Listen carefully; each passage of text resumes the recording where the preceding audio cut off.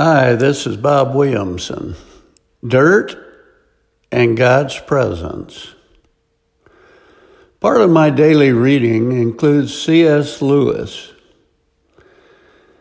Lewis was a brilliant man who had a deep perspective of life and God, and an eloquent way of presenting our Father that is entirely unique to him.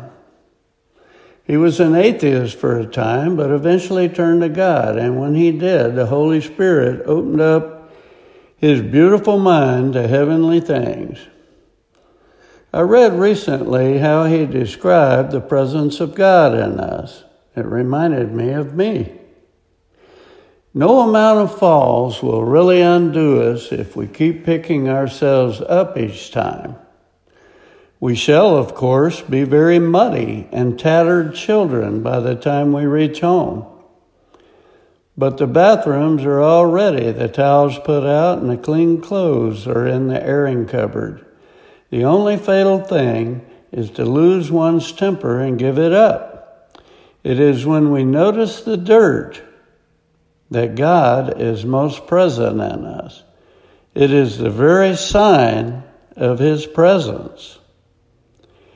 At my first reading, my initial response was, huh?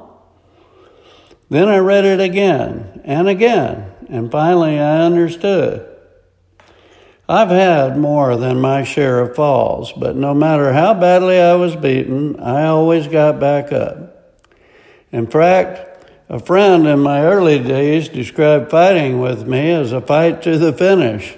You either have to knock him out completely cold or kill him because he will not quit.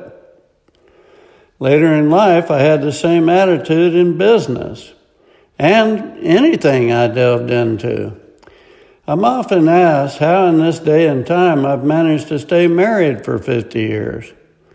Like every marriage, ours has not been picture perfect, but I vowed divorce was not an option.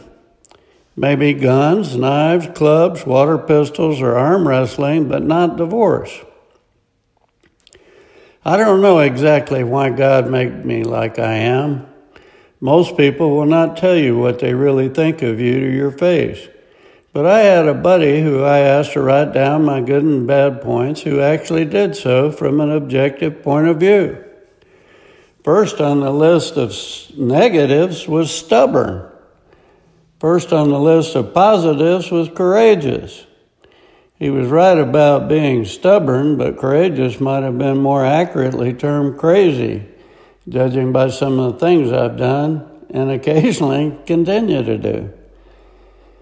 At any rate, as someone who has entered the ninth inning, I read C.S. Lewis and can relate to falling down but getting back up again. I've had too many falls in life to even remember, and I feel muddy and tattered, and I would add beat up to the mix. But I can honestly say that even though I've fallen more times than most, I stubbornly got back up again and again. I wasn't always like that. Before I became a Christ follower, I was on the verge of suicide. I had no friends, money, clean clothes, no home, was addicted to drugs and alcohol. My family had given up on me. Like the prodigal son, God picked me up, cleaned me up, dressed me in the finest of clothes, and put a gold ring on my finger.